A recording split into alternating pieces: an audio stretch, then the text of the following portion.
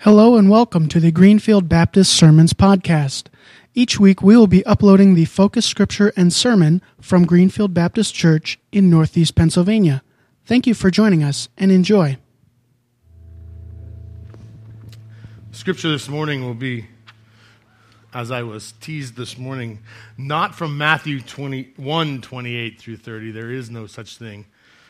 So I said, well, I think I wrote it in the end of mine. Chapter 1. It's chapter 11. Matthew 11:28 through 30. And if you have one of those Bibles that has different colored letters for different things that are going on, you'll find that chapter 11 is pretty much all red. Jesus is speaking, and then the verses we're about to look at are right at the end of that. Verse 28 says, "Come to me, all who are weary and burdened, and I will give you rest. Take my yoke upon you and learn from me, for I am gentle and humble in heart, and you will find rest for your souls.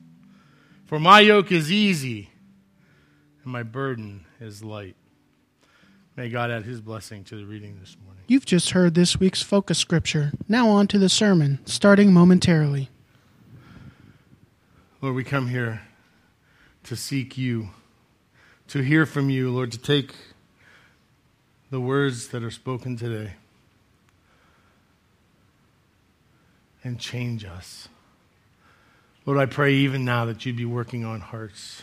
Work on my heart, Lord, as we hear from you. Lord, that you would continue to change us and mold us and move us from where we are to where you would have us to be. Draw us close to you. Encourage us in the faith this morning. Lord, that we might leave here and share that with others. In your name we pray. Amen. You may be seated.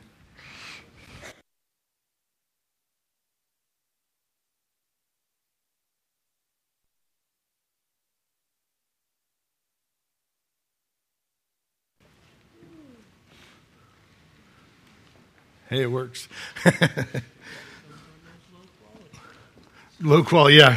So, whether you know it or not, and I know if you have cable, you do know it. Our world is full of 3 steps to fixing anything, right? We have tons of infomercials. We have all kinds of different things. If you look on I looked at a magazine cover. I was at the dentist on Monday, and what I found out, and if anybody wants to know, I'll let you know after service, that in 4 weeks you can look just like the guy that was on there. The dude was ripped. So I almost picked it up believing that for like 1 second, right? The world is full of that. Get on your news feed every morning, and you'll see 3 steps to better eating, or the world is loaded with all these easy things to make our lives better. And yet I think, as I look at my own life, for some reason they don't seem to always work, do they? I don't know if you heard this week, there's a new 1-minute workout. Did you hear about this? Yeah, buddy, I'm thinking about joining this one. Do you eat a donut for a minute? No, it's better than that, Kenny. Well, I don't know if it's better than that. I got to take that back. What they say, they found a study that compared people who worked out for 45 minutes of moderate workout versus someone who worked out for a minute full, 45 times a day. No.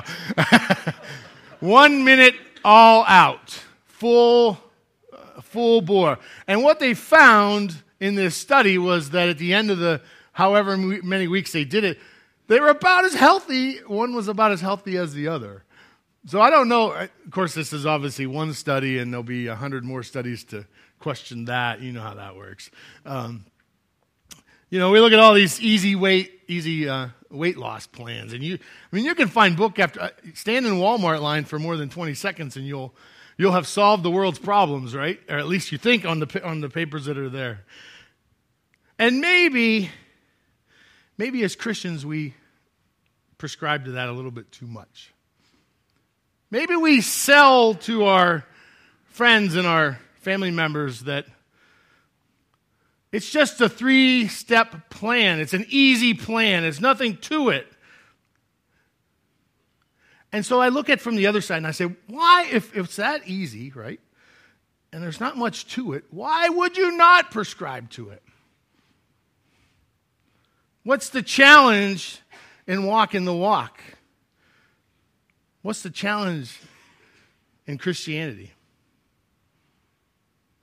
Well, I want to tell you that this morning's passage, Jesus gives us a 3-step plan, but guess what?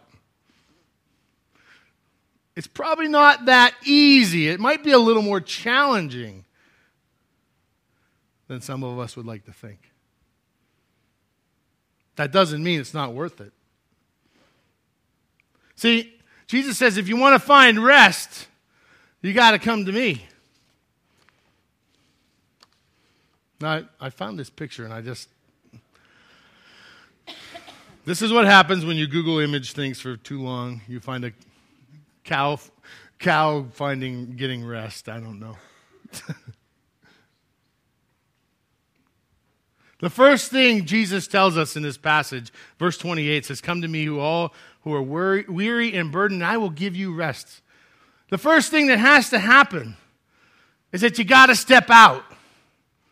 You got to step out. He says, come to me, and I will give you rest. There's no rest apart from me, he says. Try as you may, it's fruitless, a waste of your time. You may be experiencing this unrest this morning. You may be experiencing this unrest this morning. And yet we're reminded in Scripture, that's what we think of rest, right? Sleeping. But let me ask you this question as we think about rest. And I always think about rest and vacation, and I always put them together. But when's the last time you went on vacation and you got a hotel or a place to stay, a condo, whatever it is, a tent, and you laid in that tent for a week straight and did nothing but snore? Absolutely not, right? No one of us does that. Now, I will admit that when we go and we get a hotel, my favorite thing to do for the first day is to stay in my pajamas and curl up the covers close to my neck and turn on the reruns of American Pickers or whatever, Pawn Stars, whatever, you name it, some show that we never get to watch, and we'll watch the series of 4 or 5 or 6 hours of that. And there's some rest involved in that. But guess what? By the evening, I've pretty much wore that plan out. And I wouldn't do it for a second day or a third day or let alone a whole week, right? No, when we go on vacation, we go and we do things. I read this commentary this week. It says, rest is not the absence of labor, hardship, or suffering, but rather rest is the absence of guilt, worry, anxiety, and a lack of meaning in one's life. Jesus promises meaning, hope, assurance, and peace. Think about that for a moment. Our idea of rest is not snoring in that bed, but a lack of anxiety, of guilt, a lack of meaning in one's life. That's rest. The scripture comes to mind. The verse before this one says, do not be anxious for anything, but in everything through prayer and petition with thanksgiving, present your requests to God. And the peace of God that transcends all understanding will guard your hearts and minds. Our rest is in a relationship with Jesus alone. There is no rest outside of that. You can only sleep in a bed so long, and as I found out, as I have experienced, the older you get, the worse that gets. I'm beginning to understand why Grandma always slept in the chair, right? It If you're over 40, you're beginning to understand that situation. I always thought that was the weirdest thing ever. Grandma's always sleeping in the chair. Why did she sleep in the chair? Duh, it makes way more sense now. Right? Rest. But you gotta step out. If you don't step out, nothing will change. There's a great passage, one of my favorite passages in Scripture, Genesis chapter 22. And I love that passage because it's Abraham's test, is what it's called, right? And we know how the test ends, so that's the only bad part about Scripture. I wish it was like invisible until you read it. And then as it opened up, and then you could experience what happens, right? But we know how it ends, but it doesn't change what happens. God calls Abraham to sacrifice his son, his only son, at the age of 90 whatever years old, right? Why? Because I think Scripture tells us that it was the apple of his eye. This was the kid he'd been looking for. The kid he'd been promised that he hadn't found. They didn't have him. They couldn't have him. And then he had him. And God says, take him and sacrifice him. And one of the reasons I love this, there's some really crazy things that go on in here. He talks to Sarah and he's like, we'll be back in 3 days. Don't you wonder how he's packing up the mule? He's been told, go and sacrifice your son. And he's packing up everything. He's got the fire and the wood and Isaac. And he tells Sarah, we'll be back in 3 days. And you got to wonder what was rumbling around in his stomach and how he was feeling at that very moment, trying to rationalize this idea that, did I hear from God? Did God really tell me to go and do this? This is the son he promised me. I waited so long for. How is this all going to work? Right? And he goes for 3 days. And even Isaac asks, hey, so where's the sacrifice? Right? He's asking, where's the sacrifice? And Abraham knows. There's in verse 10, and I believe this is how God, when Abraham really understood his faith and recognized that God was still in control. It says he reached out his hand and took the knife to slay his son. And I like to look, as I visualize that, I like to think that you can go back with a knife as far as you want, right? You can keep doing this. But at some moment, you have to make that decision to plunge that knife. And I like to believe that is the moment that the angel came. When Abraham had decided in his heart that God would take care of this situation, even if he didn't have a clue, even if he had no understanding of how it was all going to work, he made that step of faith. He stepped from going backwards with that knife to going forwards with that knife to slay his son. And an angel came and told him, Abraham, Abraham, stop! That was his stepping out. He stepped out of an understanding of faith in a little box to a real understanding of faith. And Jesus tells us in this passage in Matthew, come to me. You have to step out. You know, there's one thing that if you go to a church very long, you'll be invited at the end of the service to step out. And we do that every week, right? And I'm willing to bet that there are people who come every week and God is pushing them to step out. Because I was one of those kids at one point. God was pushing me to step out to make a commitment to Him. And yet I was struggling to step out. And you know what? I know the excuses because I've made them, right? There's someone next to me. I can't get out. I'll have to interrupt. What will the people think of me? And yet this altar is offered every week to bring your struggles, to bring your life, your struggles in life to God, to lay them at His feet. I felt really called this week about relationships. And I don't know why, and I'll talk a little bit.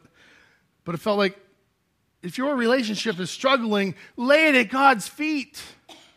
If you don't have a relationship with him at all, lay it at his feet.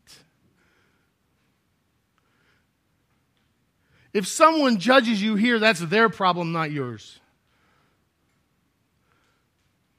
I will tell you that I don't know the date. I wish I couldn't find the date this week. I went through the CLI classes, did all the things I was supposed to do, got all those classes out of the way, got graduated, and I thought, okay, God, I'm ready for you to go now. Where are we going, right? I was teaching a Sunday school, and I just kept coming every Sunday because that's what I expected. But I was just waiting for the phone call. Obviously, God was going to call me somewhere. I went through the classes. I followed it. A month later, nothing happened. This is weird. 2 months. 6 months. Nothing happened. And I'm like, all right, something's screwy here, right? Something's messed up. And we had a Camp Judson Sunday, and it has to be 2000, I want to say it's 2009. Excuse me. And I sat in a pew, just like you guys, and I felt God pulling me like I've never been pulled out of a pew before. I had not slept. Mark has a story about not sleeping the night before, and it was the same thing, man. It was the same. I had wrestled all night. Slept terrible. I woke up. I was an emotional just wreck. Get to church, the last place I want to be here. I can't keep the tears from, if you know me very long, you know I'm a ball bagger. I can't keep from that very long. That's just who I am. God created me that way. I don't know. I guess it's good. I don't know. I get here and I cannot tell you who preached. I can't tell you what was said. I have no clue. The only thing I thought was, I can't wait to get to the end because I'm going to the stinking altar. Because I ain't got no other choices, right? I finally laid it at the foot of Jesus and let him deal with it. A total change. But I had to step out. And I tell you that story because if you're here this morning and you can feel that in your guts, and you know you haven't made that relationship with Jesus yet, or that you need to work on a relationship that you have in this life, and you're a chicken to step out, I challenge you. Don't let another day go by. Don't let another Sunday. He says, come to me, all who are weary and burdened, and I will give you rest. There's a spot on your Connect card that says, I need to find God's rest for my life. And I would challenge you, check that box. Don't chicken out. Second part of this passage that really stuck out to me was that he says, take upon my yoke and learn from me. I am gentle and humble in heart, and you will find rest for your soul.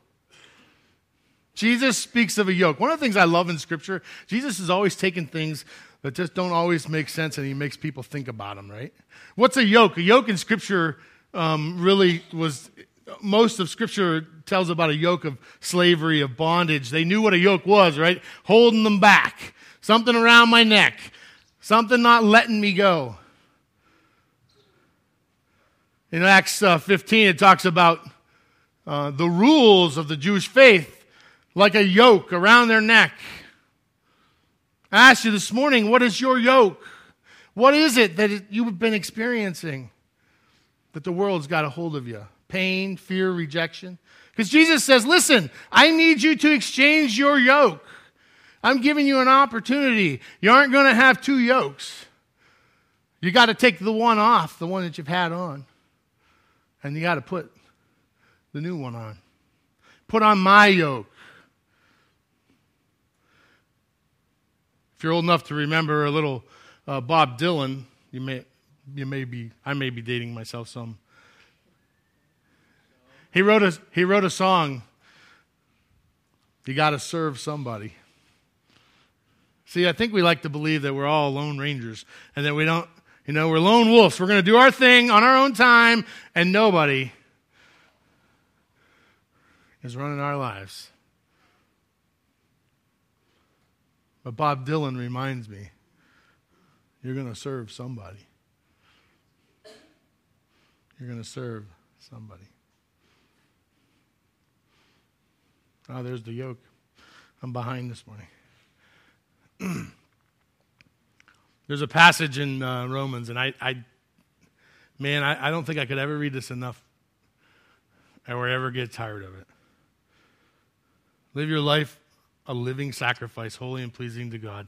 This is your spiritual act of worship. And do not conform any longer to the pattern of this world, but be transformed. Be transformed by the renewing of your mind. Why? Because then you'll be able to test and approve what God's will is, his good, his pleasing, and perfect will. Jesus tells them, you have to take off the old yoke. You're going to have to get that one off before you can put the new one on. Are you ready to take off that yoke? The yoke that the world has put on your neck, that you've allowed to be there?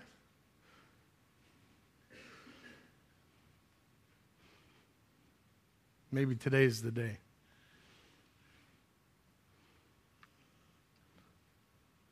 And finally, you have to try it on. You got to try the new yoke on. I always think, I bet the new yoke, Jesus' new yoke would have been like carbon fiber and really tough and really light, right? Because he says this one's light. This is yoke light. I don't know what that would look like, but versus the heavy wooden one that weighed him down. This one will be light and easy and better. If you want to learn to walk in step with Jesus, you need to put on his yoke. I did a little research on oxen because I really don't know much about oxen, so I thought it'd be interesting to try to find out how they train them, because I think it's pretty interesting. And the one thing I got this week out of all the YouTube videos I watched, it's like Wikipedia for the younger generation, right? It's got to be true. It's on the internet. Come on. But one of the things that I did learn was that consistency is most important. And you have to admit that works at home too, right? My wife wants to train me. She's just got to be consistent. I can be trained. And all you guys know what I'm talking about. Consistency, consistency, consistency. I always make fun. I said that this latest dog we got is way smarter than all the other dogs. It seems that as I've gotten older, the dogs have gotten smarter. I'm pretty sure there's something not true about that statement, right?